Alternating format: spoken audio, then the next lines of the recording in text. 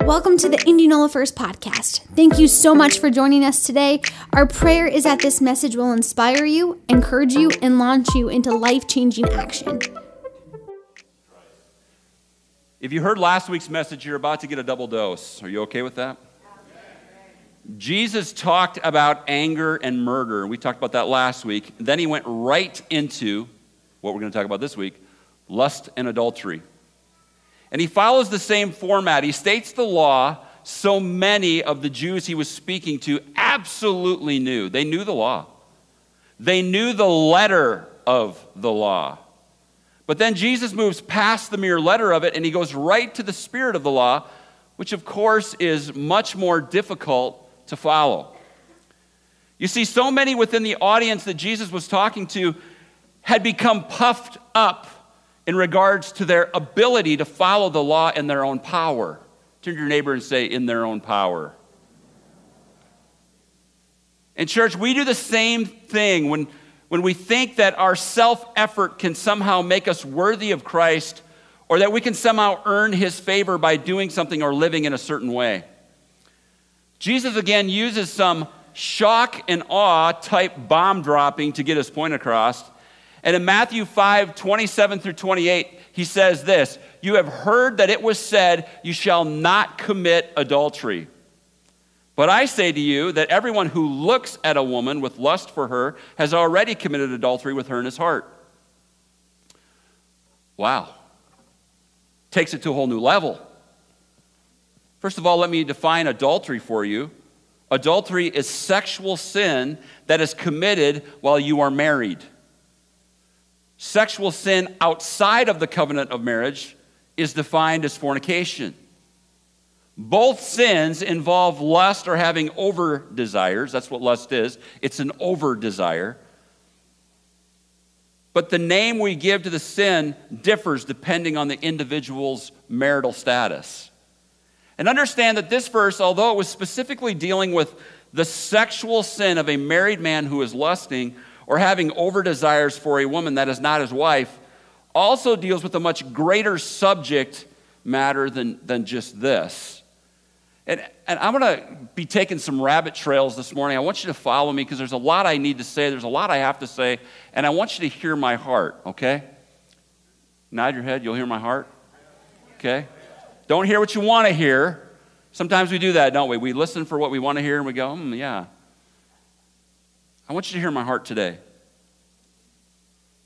Understand that this subject, this verse, is dealing with more than just the specific sin of a man who's lusting after someone who is not his wife.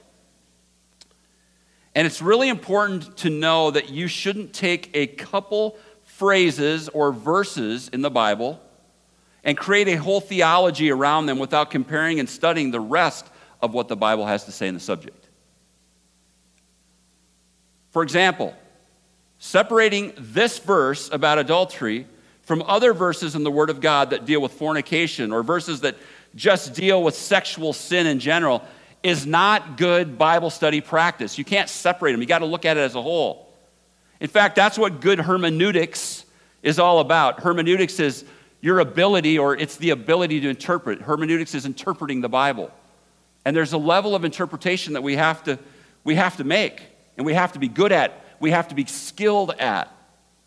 Letting Scripture interpret Scripture and not creating whole theologies out of single verses or small portions of Scripture, that's good hermeneutics. And I would even say that we need to be careful when saying we take the Bible literally. I mean, yes, we do believe it is literal as an interpreted whole. But if you are saying that you are a literalist with every verse individually, then you believe also that we must become cannibals in order to be saved. And I say that because Jesus said in John 6:53 that unless you eat of his flesh and drink of his blood, you have no life. I don't see anybody eating his literal flesh or drinking his literal blood. This is why looking at the full Word of God and determining your personal theology is so vital. It's so important. The Bible has to be digested as a whole and not just the random individual sections or verses that seem to back up what you want to believe. Did you hear what I said? Because that should hit all of us right between the eyes a little bit. I'm going to say that again. The Bible has to be digested as a whole and not just the random individual sections or verses that seem to back up what you would like to be true. And it gets dicey sometimes when we dive deep down into the Word of God, when we start deciding what it really says. In their minds, these Jews that Jesus was talking to, they weren't adulterers if they hadn't physically committed adultery. I'm not an adulterer. I've never slept with a woman while being married to another. This is where the letter of the law could be followed. It could be. And it was by many of them. But when Jesus shocked and awed them with the spirit of the law, they were completely stunned. He took this law thing to the next level. He was saying that if you even look at a woman with a nurtured lust, that you committed adultery, that you're guilty of adultery. And again, lust by definition is an over desire. And in this particular scripture, Jesus is talking about sexual lust. And let's be clear. He wasn't saying that the mere sight of a woman accompanied by a tempting thought was adultery. It was seeing and then nurturing the evil desire that we are tempted with. And there's a difference. Temptation, church, is not a sin. I don't want anybody to get full of condemnation because temptation is not a sin. So if the devil throws a tempting thought at you, you must take that thought and crucify it immediately before it becomes sin. That's how it works. Don't get all full of guilt and shame because you were tempted. Temptation's a part of the war that we fight, the battles that we fight every single day. That's part of it. But tempting itself, the temptation itself, is not sin. James 1:15 says, "Then when desire has conceived, it gives birth to sin, and sin, when it is full grown, brings forth death." Again, tempting thoughts are not sin until you decide to walk down the paths that those tempting thoughts are inviting you to walk down. Even if we're just talking mentally and not physically acting on them. And let me be real here. It doesn't take very long before that tempting thought takes its first step down the path. That's when the line is crossed and it becomes more than a mere temptation.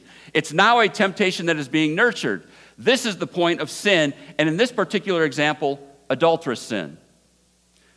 You know, a beautiful woman might walk by, and Alyssa and I might be walking along, and maybe we're shopping, and does anybody shop still these days, or is shopping sitting in front of your computer going click, click, click? That's kind of fun too. How many shop in bed? That's a fun thing too. Let's go shopping. But let's say we're walking along and this beautiful woman comes by, and let's say I notice her and I say, "Whoa, that's a beautiful woman." A tempting thought comes in and says, you know, take a long look as she walks by. Okay, that's temptation. Then if in my head, I don't crucify it, and in my heart, I don't crucify that thought, and I go, yeah, good idea. Temptation. That turns to sin because the tempting thought was nurtured. You understand what I'm saying?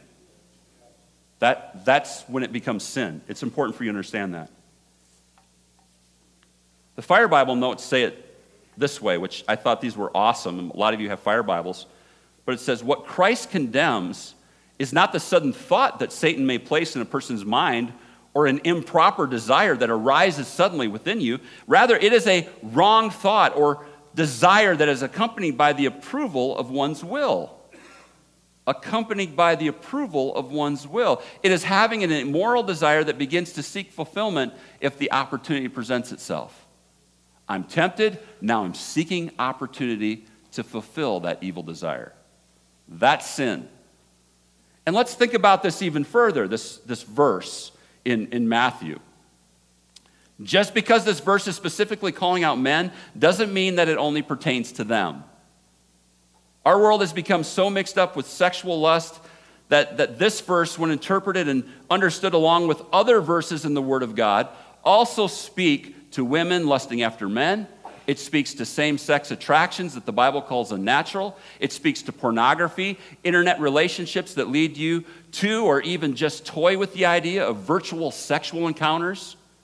In church, we all know couples who are divorced over these kinds of things. You see, the letter of the law says, I'm good. I'm married, but I've never slept with another woman while I've been married. I haven't committed adultery. I'm good. Letter of the law, I'm fine. But what about all that other stuff? What about all the thoughts that you entertain?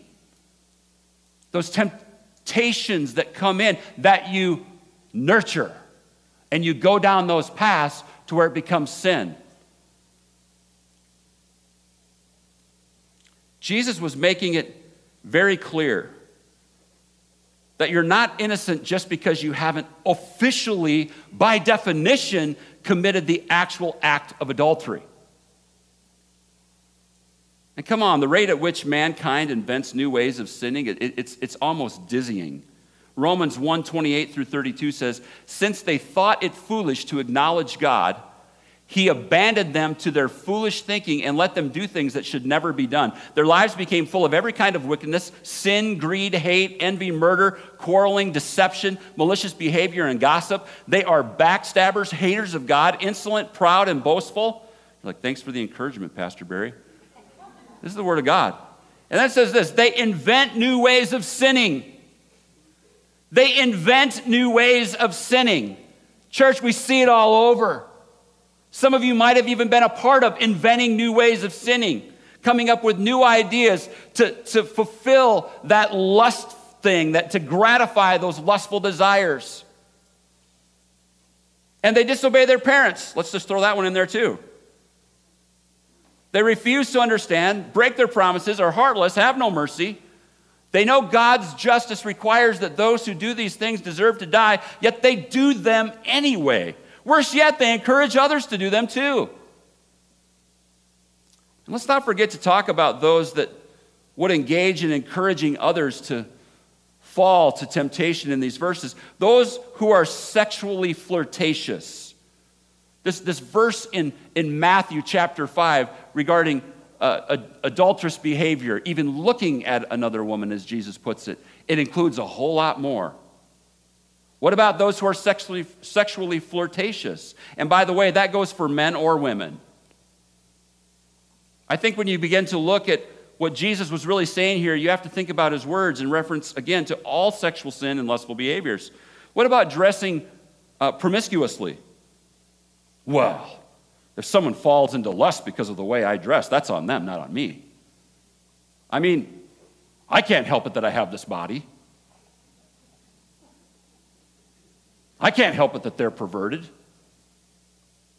And if that is your attitude, you're right in the fact that their sin is on them. But we also must not forget that we have responsibilities to one another. The Bible says we ought not behave in ways that cause others to sin. I know it's not popular to talk about these things, but I'm not too popular, so I've got nothing to lose. A great rule of thumb to live by. Are your actions, is your attire, do you in all that you do and say, are you pointing people to Christ, or are you just trying to get people to look at you? Because that goes to the issue of the heart that Jesus is talking about. It moves past the letter of the law and goes right to the spirit of the law. And these things have been issues in the church since biblical times. Look at what the Apostle Paul wrote to Timothy in 1 Timothy 2, 9 through 10. He says this, and I want women to be modest. Don't get mad at me here, that's the Bible, right? And I want women to be modest in their appearance. They should wear decent and appropriate clothing and not draw attention to themselves by the way they fix their hair or by wearing gold or pearls or expensive clothes. For women who claim to be devoted to God should make themselves attractive by the good things they do. That rubs society the wrong way. I don't care how you slice or dice that one. But let's look at it legalistically real quick. And I'm not saying we should do that, but we're going to do that just for for discussion's sake. A legalistic view of this verse would automatically produce some rules. Women should have plain hairstyles, no gold or flashy jewelry, no pearl necklaces or earrings, and they should only be allowed to wear inexpensive clothes. I mean, you're shopping at Walmart from here on out. But what is the spirit of the law here? We reread that, and some people make rules out of it, but what's the spirit of the law here? It's carry yourself in a way that causes everyone who sees you to see Jesus. That's the point. That's the point. Is it wrong for someone to wear earrings? I certainly don't think so. Well, the Bible says you shouldn't put jewelry on. You're missing the point. He's making a point here. Don't attract attention to yourself. That's not good. That's not right. Everything you do, say, and are should point to Jesus.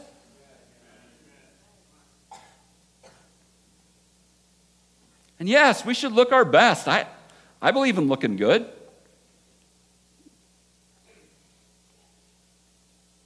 We should take care of our bodies. That's a good thing. Those things can point to Christ.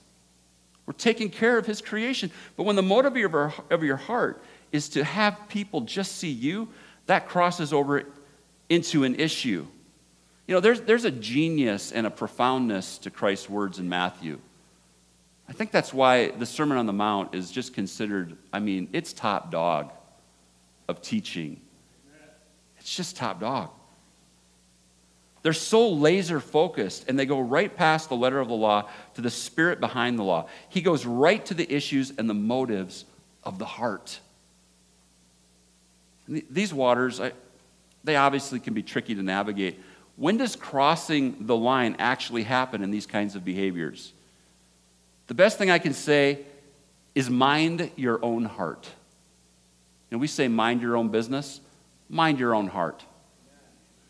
You may not fully understand someone else's behaviors.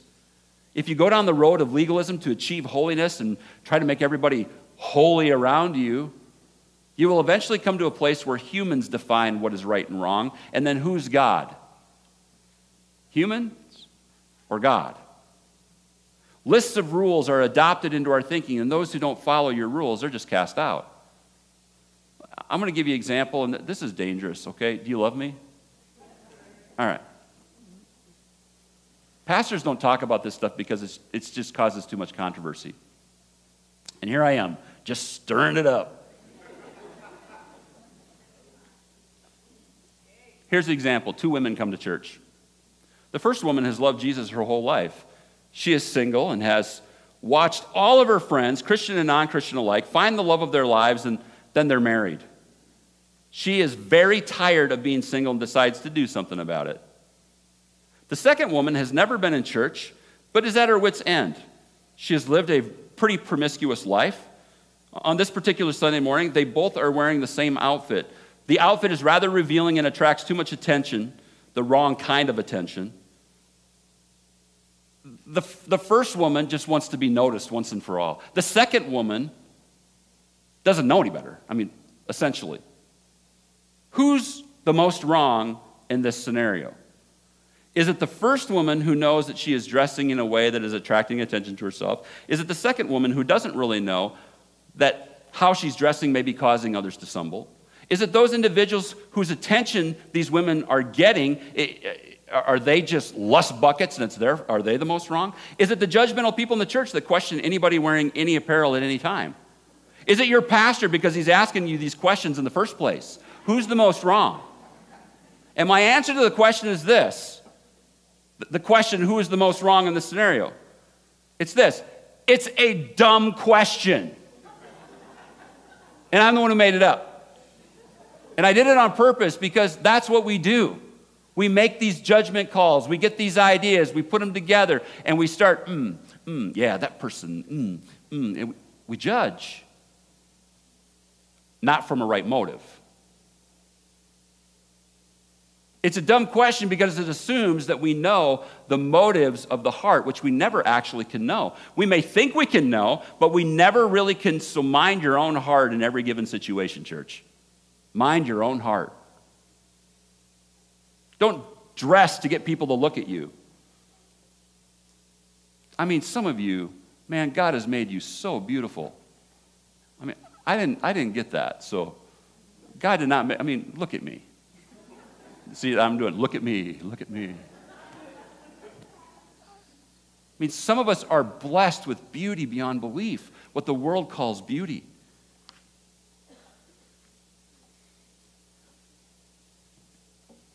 We shouldn't live with the philosophy, flaunt it if you got it, right?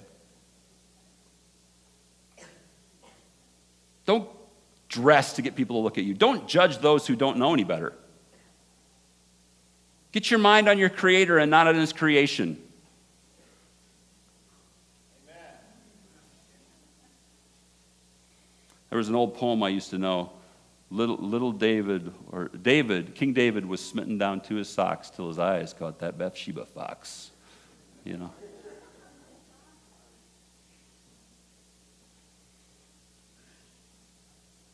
Don't judge good people for wanting to hold a standard either. Questions like this will take you down legalistic paths every time. The truth of who is right and wrong lies in the heart and is only really known by God Himself. Maybe the individual, if they're being honest with themselves, can admit to their own heart motives. But the only one who really knows and always knows the truth that's in the heart is God Himself.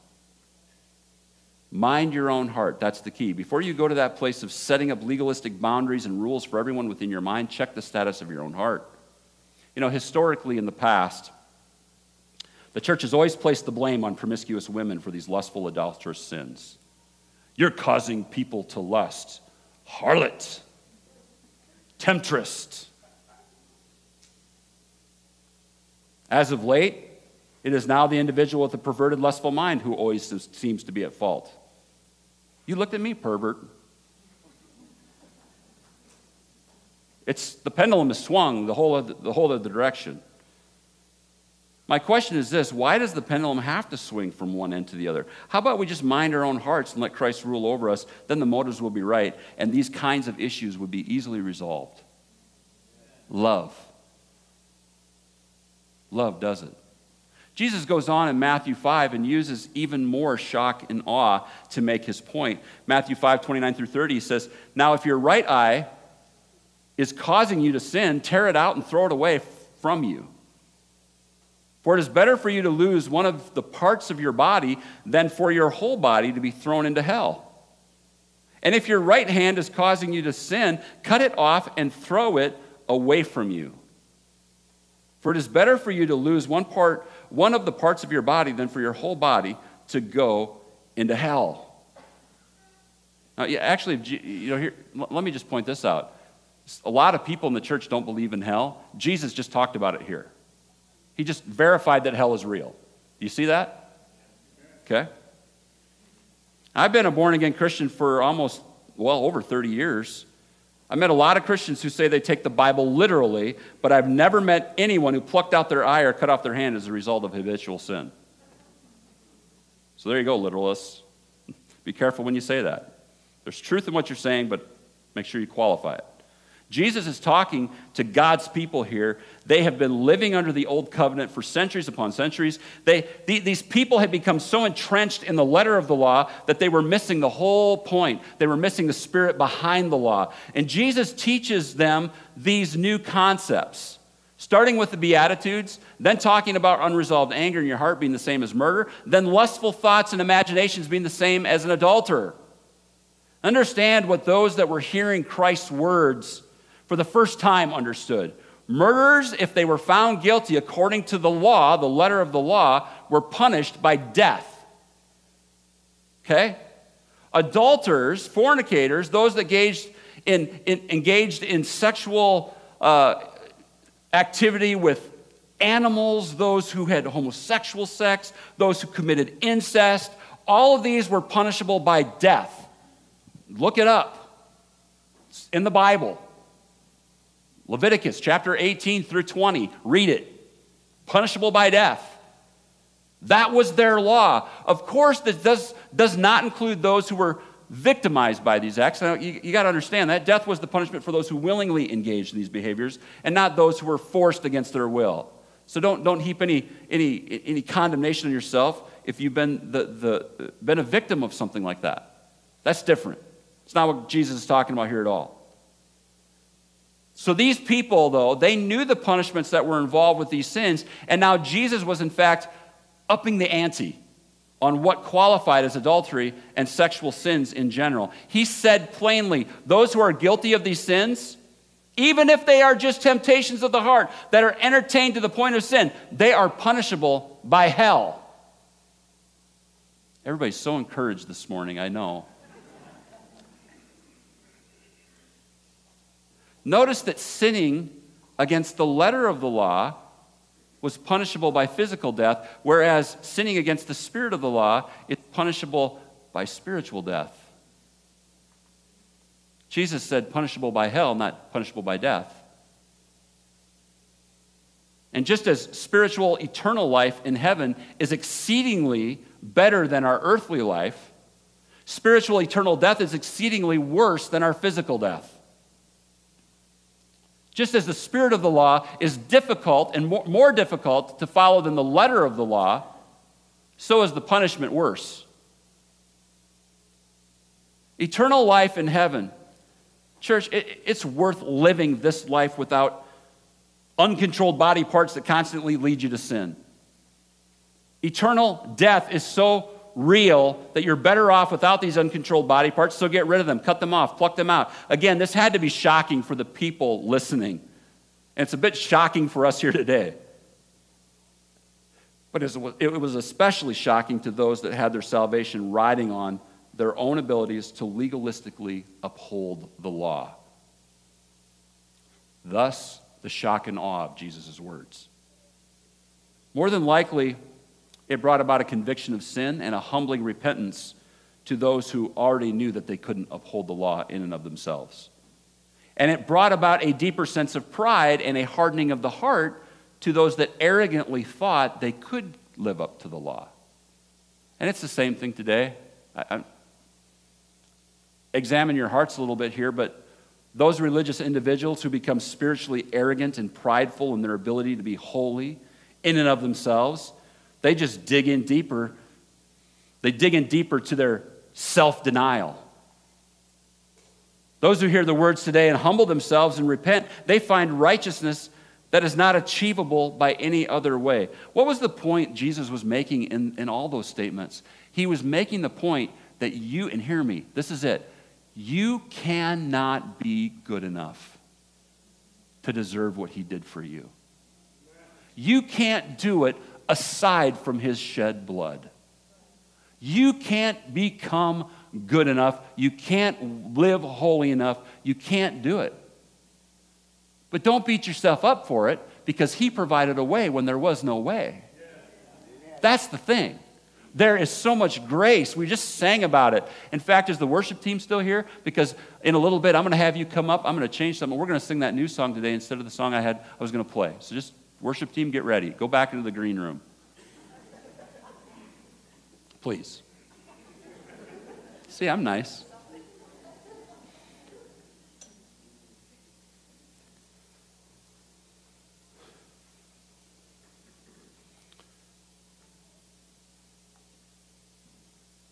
These people who humble themselves, they begin to understand that true righteousness, or the ability to be right and right in right standing, or right in the eyes of God, they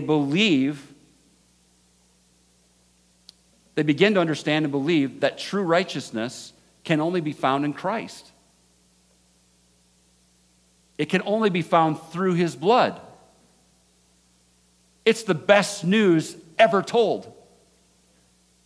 How many have ever failed in trying to do what was right? I mean, come on, just be honest. Raise your hand. You at home, raise both hands. Because, you're not here today, so you're doubly. No, I'm just kidding. Totally kidding. So glad you're with us. We've all failed. And if you fail even a little bit, if you're not perfect, if you've messed up in your past, your present, or your future, you don't get heaven. But God, He comes in with His mercy and His grace and His shed blood, and He makes a way when there is no way. His righteousness is freely offered to those who humbly submit to His authority and rule over their lives. And it's called being born again, church. And when you finally lay down all the pride of self-effort and you give into His wooings of the heart, I mean, the Holy Spirit's always wooing you. Come on, come to me, come to me, come to me, come to me. That's what the Holy Spirit does. He's always wooing us back to Him, wooing Him deeper into a relationship with Him. When you give into those wooings, you will begin again. Your slate is wiped clean, and the love you feel for Him becomes the prompting within your heart to behave holy. You live holy because of those promptings in your heart. It's not from the outside in, it's from the inside out. Church, this is a big deal because so many people get caught up in the religiosity of legalism, in self-effort.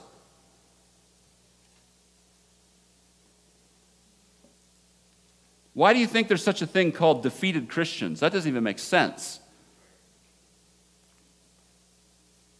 And, by the way, you're still human. You will mess up from time to time. Jesus took care of that too. That's how great He is. His word says that if we confess our sins, He's faithful and just to forgive them. So when we do mess up, we go, God, I just messed up again. I don't even know why I did that. I don't know why that came out of my mouth. I don't know why I behaved that way. Just confess to Him. He gets it. He's faithful and just to forgive you. And every time you experience that loving forgiveness, your heart melts for Him all over again. And those mess-ups start happening less and less. The deeper your relationship and the intimacy you have in your relationship with Christ, the less attractive sin's lure becomes. You make the devil's fishing lure of temptation less and less effective as you become more and more intimate with Christ. There's a picture for you in that. So many people live in the vicious cycle of sin, self-effort, condemnation, then death. When Christ desires for you to live in the magnificent cycle of grace, humility, holiness, then life forevermore. I don't know where your heart is at today. I'm not here to bring the hammer of God's word. I'm here to say, mind your own heart today and ask yourself, where am I at, really? Maybe you've never heard the message of grace that Christ offers us all, and you need to receive Him into your heart and become born again for the very first time. Maybe you are that person who has been putting so much self-effort into your walk with Jesus that you found yourself bound to sin, full of self-loathing and condemnation, and abundant life seems far from you. Maybe some other part of this sermon struck a chord within your heart. But no matter who you are or where you're at spiritually speaking, I want to just invite you this morning. Worship team, you can come out. Come out, wherever you are. I want to invite you this morning. I want to give you an opportunity to get some things right. To get it right with the Lord all over again. I want to invite you to come down. Why do we come down? Why do we have altar calls, so to speak? Where's the altar at anyway in here? Well, make this whole front end, this whole front platform, make that an altar. You can make an altar wherever you're at, sure. But there's something special when you step out of yourself. When you lay down any pride that you might have, and in an act of humility, you come forward and say, God, yeah, I need to stop this self-effort stuff. I need to realize that all of my righteousness, all of it, it comes from you, and it comes through you, through your shed blood, through your mercy and your grace. There's nothing magical about coming down front. It's, however, always humbling to come forward. It doesn't leave much room for pride, and the altar has always been a place where God meets His people, church. Always. So I'm just going to walk over here, and we're going to begin to play that song, that new one that we did today, because it just has words that back up everything that I just preached about. Would you bow your heads? Lord, we come before you today, God, and we lay down our self-effort. God, we know that the motives of our heart must be right, and the only one that truly knows the motives of our heart is you. When we're honest, God, we can have those revealed to us. You do that. But Lord, we know that truly it's only you who knows the real motives. God, today, we lay those down. We say we want to be pure, we want to be holy, not because of what we've done or what we're going to do or because we have some false sense of security in our own ability or efforts to live right. But God, because we are overwhelmed this morning because of your mercy and grace. Absolutely overwhelmed. We love you, Jesus. And we give you our hearts today. Thanks for being a part of the Indianola First podcast. Join us next week to stay updated on our latest messages.